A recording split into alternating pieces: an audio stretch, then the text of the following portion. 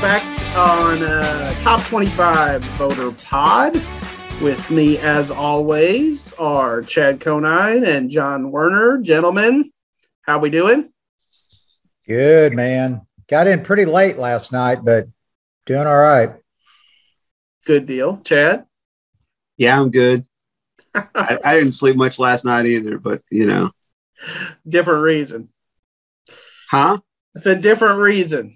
Yeah, well, when you're covering a conference championship game and then your team plays after that, that's a lot to wind down from. I hear you. Well, when I, the fact that I went to an arena where I saw John Denver 44 years ago, I had some Rocky Mountain High, like swimming in my head.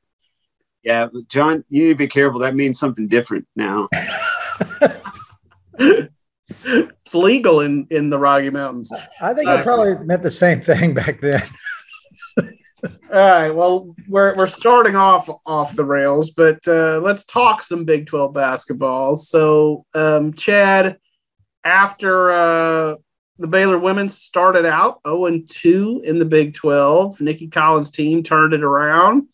Ended up clinching a share of the Big 12 championship with a road win at Iowa State yesterday, as we record the podcast Monday night. So you're going to address some of this in a column that you're writing, but what do you feel like has kind of come together for the Baylor women? And do you feel like, they're a threat to make a deep NCAA run? Well, NaLyssa opened up a little bit. NaLyssa Smith opened up a little bit more last night, maybe than anybody really has, about the process that the players went through when Kim Mulkey left. And then Nikki Collins was hired. And, she said that she and Queen and Caitlin Bickle really, talked about it, prayed about it, things like that. And they decided to stick it out and be here. And she said she really likes the result and she feels like they deserve it. And it's hard to argue that point because, sitting there at 0-2 for whatever reason, I think a lot of people thought that they were really shaky. I think I maintained the whole time that I thought they would have a chance to win the conference when the last couple of weeks of the season rolled around because they're just too talented of a roster. They're a much more talented roster than anybody else in the Big 12. Iowa State has some nice players, some really good shooters.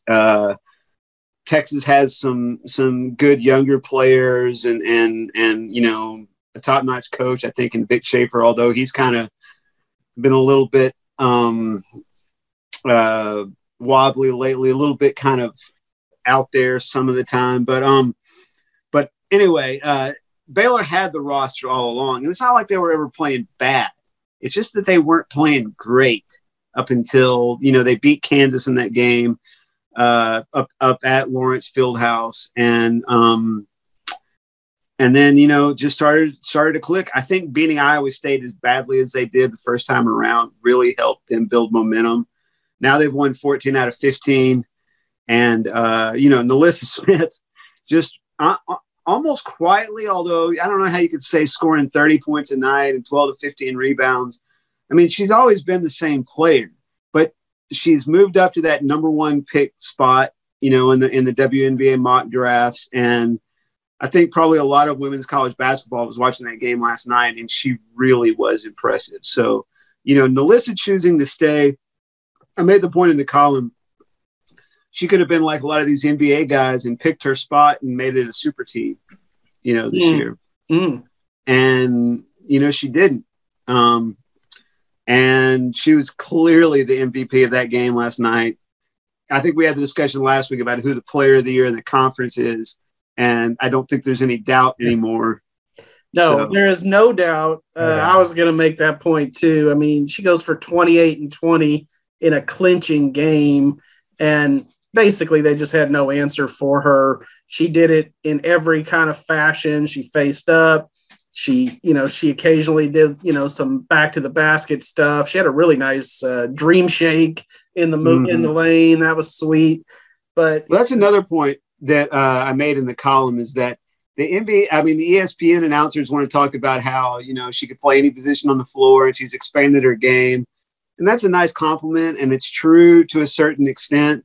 But what NaLyssa has been this year for Baylor is what Baylor needs her to be, which is her kind of like NaLyssa Smith as a post player, a face to the basket post player, but also a lot of times, sometimes a back to the basket post player, You did sort of gloss over or miss part of that question, which was, what are they going to do in the tournament? Oh, how far in the tournament? Well, I'll put it this way. I've got opening day tickets to the Rangers, which may or may not happen for MLB reasons. But if the MLB gets together, that's on the Thursday that I would be traveling to Minneapolis for the Final Four. And I'm starting to think my chances of going aren't real good. Yeah, you may be selling those tickets. Let's talk about the Baylor men. John, you were down in Austin yesterday, closing out the drum. The Bears, they've really dealt with, more injuries than most teams are accustomed to. And, certainly injuries that would have crippled a lot of teams. But they come back, they put it together. They beat Kansas on Saturday. 2 days later, they go to Austin. They beat Texas like I said, in a game that was, right there for the Longhorns in terms of emotion and like motivation. They had the payback factor. They had the factor of, this was their last game ever at that arena. So, how has Scott Drew done this? How has he kind of tweaked his rotation and made this work? Yeah. I think especially after Jonathan Chamo Chachua went out, he probably had to put his head together with the rest of the coaching staff. How are we going to deal with all this? So what's happened? I think, all 7 guys who play are playing more minutes. Kenjo and Flagler, their roles haven't changed a lot. Flagler's their best outside shooter. Obviously James, assist guy, penetration. Now, Matt Meyer, I think, has made a big adjustment. I think he's going to the boards harder. He's looking for his shot less. And each of the last 2 games, he's only taken 5 shots. But, what he's given them on the boards and playing defense has been really strong. Flo Thamba, he's playing more minutes. He's looking for a shot more. He's even taking some outside shots. And I think he's going at the boards pretty hard for a guy who, really can't get into foul trouble because they don't have anybody else like that. He got 4 fouls. No, wait, he had 3 yesterday, but he played pretty carefully after he got a few fouls. Kendall Brown he's getting more confidence in his outside shot. He's helped, a little bit out there by hitting some threes lately. And of course he can do everything else. He's the best athlete on the team. And Jeremy Sohan has been a major key. He's playing the 5 now some, but he's also playing the 3 and the 4 and the 2 and the 1. He'll bring the ball up sometimes and kind of act as a point guard. Yeah. His versatility is a real key to this team, especially now with the injuries they've had. Scouts are taking notice too on Sohan. I agree with you on a lot of those points. I think Sohan has sort of been the X factor, and certainly they've been going with the flow there in the front court. He has stepped up his game. You guys know that obviously I'm a Houston Rockets fan, and so one of the Twitter feeds that I follow is this Clutch City. It's a fan site. And they do a lot of, scouting of guys that might, end up on the Rockets or whatever, guys that could fall in that draft position. Well, the Rockets are going to have a lottery pick. And the other day they had a tweet and it was taking highlights from Sohan against Kansas. And they were saying, I think this guy's played his way into the lottery, and that's pretty high praise. I mean, we actually thought that Kendall Brown and Sohan would probably be one and done type guys anyway. I mean, they're that good. But I do think that Kendall Brown, I feel like still needs to elevate maybe another level or two, whereas Sohan's doing it. As right. You mentioned, I mean, he has been leading the break. He's been doing, a lot of different things, and he's going to make himself some money. Yeah. Another thing I'll add, Scott Drew's the most optimistic guy in the world. When you have a situation like this, where you have so many guys out, you need that positivity. And I think he's really kept his team up and, just thinking, man, we can still do it. And they're projected to be a number 1 seed right now. It's amazing. It's pretty incredible, because it didn't look like that was going to be the trajectory maybe when Everyday John went out. So right. More power to him. So guys, we've talked a lot about kind of where different teams fall in the Big 12 this year. And so I'll phrase this question like this. I play fantasy sports. And a lot of times when you're preparing for a fantasy draft, you break guys down into tiers, right? Mm-hmm. These guys that you'll take at this spot, and then you have another tier down and another tier down. So could we do that with the conference standings to a certain extent? I mean, are there tiers of Big 12 teams, both men and women? Well, I'll jump in on the men on this first, and I'll address the women as well after. But, it's funny, the beginning of the conference, if you were to say project the tiers, like you said, for your fantasy team, you just said Iowa State, Oklahoma, had a shot at being top tier. And at this point, I mean, Iowa State's kind of played its way onto the bubble, I think. Probably a tournament team. Oklahoma's gone the other direction, but I mean, I don't think there's any question that Kansas, Baylor, and Texas Tech are, separated themselves in a big way. Yeah. Johnny? Right. Yeah. I looked at the standings this morning. Like you said, Kansas, Baylor, Tech, they're up there. Then in the middle, you got Texas, TCU, and Iowa State. And then you kind of have the rest of them. And I think those top 6 will make it. I don't think those last 4 will make the tournament. And, to me, Oklahoma's really probably dropped the most. And probably TCU has improved the most, late in the year. So, but yeah, there's definitely a tier system there now. When the Big 12 sheds itself of, those sorry Sooners and Longhorns, I mean, just imagine the tiers then with Cincy and Houston and, some programs that have done well in basketball in recent years. Well, exactly. If Houston were in there this year, I think their quad 1 record is like 0-3. Mm-hmm. And yet their net ranking is still really high right now. So they would be a real interesting team to have in the Big 12 mix this year. Yeah. And John, I think I saw a stat where Baylor leads the country in quad 1 wins. Yeah, I believe it's 12 now. Wow. It's impressive. That's almost half their wins. Yeah. Baylor, Tech, and Kansas, they're going to be 1, 2, or 3 seeds. I mean, and really, 1 or 2 sounds about right. I mean, they're all playing well. So how about the women? Okay. So I think it breaks down equally well, although there's maybe a little bit more of a gray area with Kansas State. Where are they now? I mean, they're a little bit like Oklahoma, and they faded from where they were in the first, maybe third of conference. But Baylor is starting to look like maybe a potential 1 seed. If they finish out with the Big 12 tournament championship, especially, and one of those ACC teams knocks each other off or loses early in the ACC tournament, although I kind of think conference tournaments aren't considered real valuable by the committee. but then, you got Baylor, Iowa State, Oklahoma, and Texas still there, kind of in the top tier on the women's side. And I think all four of those are clearly tournament teams. And then throw in Kansas as a fifth one. Wait, is that right?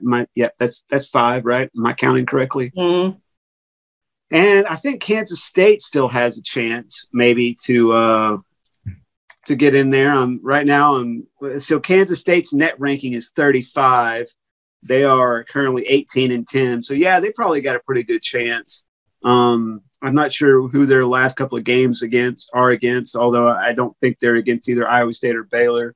So getting to 20 wins, with on the weekend and then the first round of the tournament could really help them. And that's 6 Big 12 tournament teams, and that's a lot more than the women have had lately. Here's what helps K-State in terms of getting in. Ayoka Lee, having that player on your team. I think the committee likes to have big name players. Yeah, it's the same on the men. We saw it last year. Wasn't Oklahoma State last year on the men's side kind of a bubble team? They got in because of Cade Cunningham. People wanted to see what Cade Cunningham would do.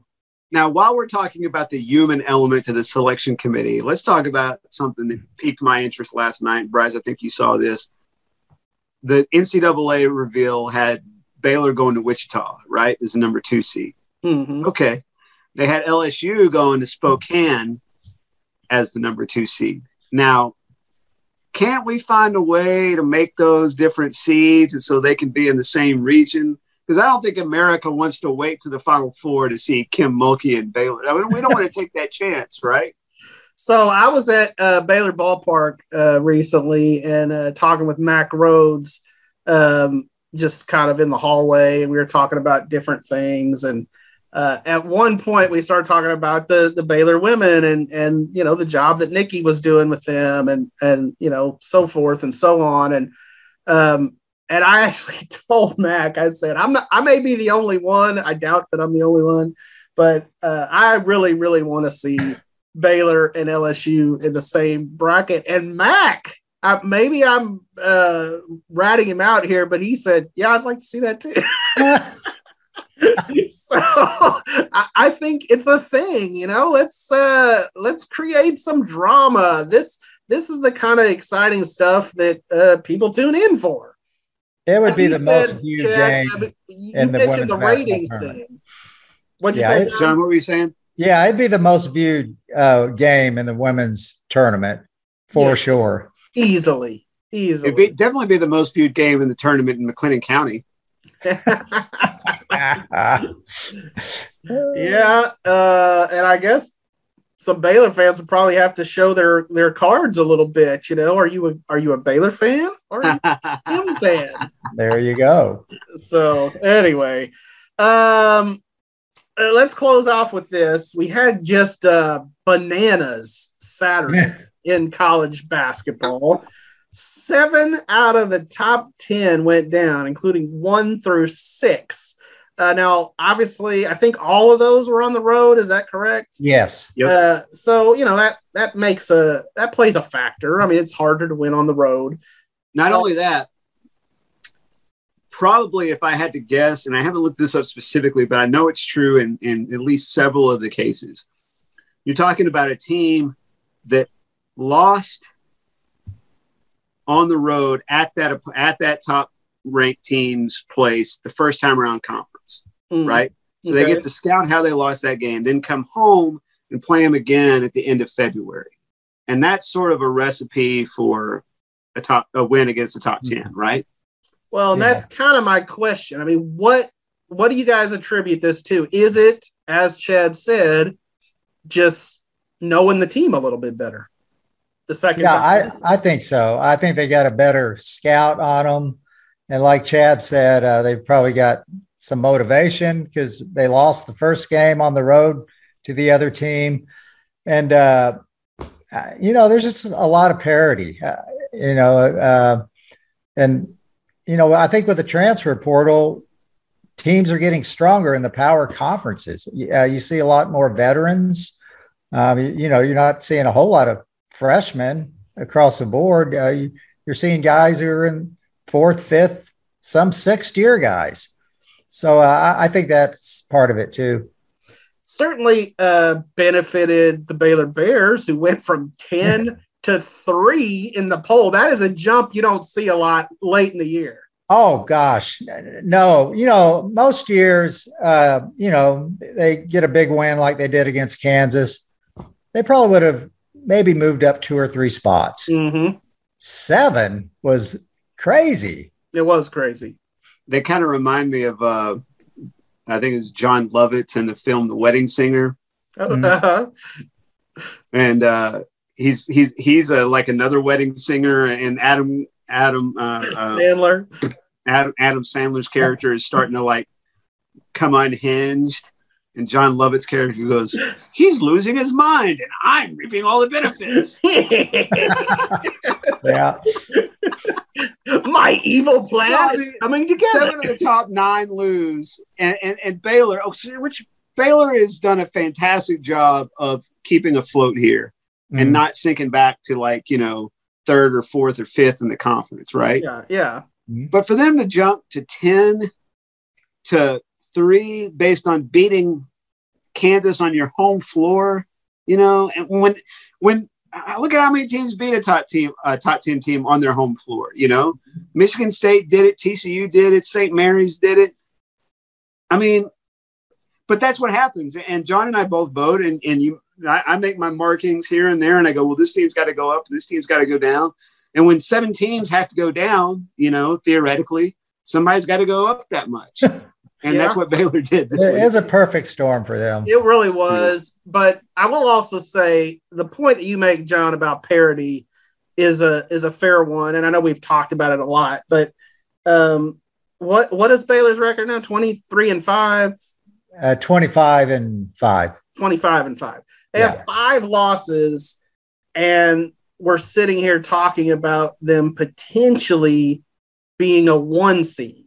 And I think that speaks to, because that's not necessarily normal either. But usually the 1 seeds are like, 28-2 or something like that. But I just feel like, nowadays teams are going to lose a few more games. So, right. I mean, maybe Gonzaga is the exception. Last year they were rolling along pretty well, but even Gonzaga, right? They fell Saturday. Yeah, and they've got 3 losses, right? They had 2 in non-conference, and now they've lost to St. Mary's. So, yeah, and I think I saw a tweet that said, Gonzaga is going to go 4-3 against ranked teams, and end up being a 1 seed. And it was a little bit of a dig at Gonzaga, but 4-3 really, I mean, it's not that bad. How do you evaluate? Because I'll be, I'll show I'll pull the curtain back a little bit on what I'm thinking and how I think about things, and my bias toward Texas Tech. I'll just go ahead and admit it. But if you go win by win, like quality win by win, I feel like I could make the argument Texas Tech has a better resume than Baylor, even though they're going to finish 1 spot back in the standings. And have fewer overall wins and fewer conference wins. Their wins. And honestly, I mean, Texas Tech is an Obagi 3-pointer in overtime away from having swept Kansas and Baylor and being in first place right now, despite losing on the road at TCU and at Kansas State. Yeah. And the point you make about, I think who you are, your brand name, that plays into the human element of all of this for voters and for the committee. And I saw the other day where Scott Van Pelt on SportsCenter put up basically the resumes of 3 men's basketball teams. And one of them was North Carolina. I can't remember. Is Kentucky sort of middle of the road this year? Oh, they're good. Okay, they're good. I can't remember. Yeah. The other one was another blue blood. And the third one was TCU. Okay. Mm-hmm. And TCU, if you just kind of took their resume and like who they've beaten and stuff, theirs was as impressive as North Carolina and this other team that I can't remember, but it was a blue blood, you know. Mm-hmm. Maybe it was UCLA or somebody, but Michigan, it might have been. Anyway, the point is, when you strip everything away and you just look at the resumes, I think the bracket comes out a lot different. Mm-hmm. And I'll make another point about that from the Baylor Texas Tech perspective. And, you know, congratulations to Baylor for sweeping Chris Beard for the third straight season, by the way. I'll just go ahead and offer that up. But Baylor is going to get the Fort Worth, the San Antonio route probably, right? And I'm sure they'll sell a lot of tickets to Baylor folks. But it's nothing like the sea of red that they would have if they put Texas Tech in the Fort Worth to San Antonio. That's true. I mean, it speaks to the size of the schools and the size of the fan bases. I mean, Baylor's not quite as big, but they did show out that time they were in the Elite Eight in Houston. That was that was pretty incredible, honestly. Well, go look at how Texas Tech fans showed up in Minneapolis in Final Four and Anaheim, you know, that year, and Austin this year, right? And just imagine what kind of crowd they might have at the Alamo Dome. But, you know, hopefully I can stir the pot and get us a few more viewers here with that. Well, please join us again next week on Red Raider Weekly. Break down the specifics of what's his name, O'Bannon shot. Anyway, all right, good stuff. Thanks for joining us, everyone. Hope y'all enjoyed it.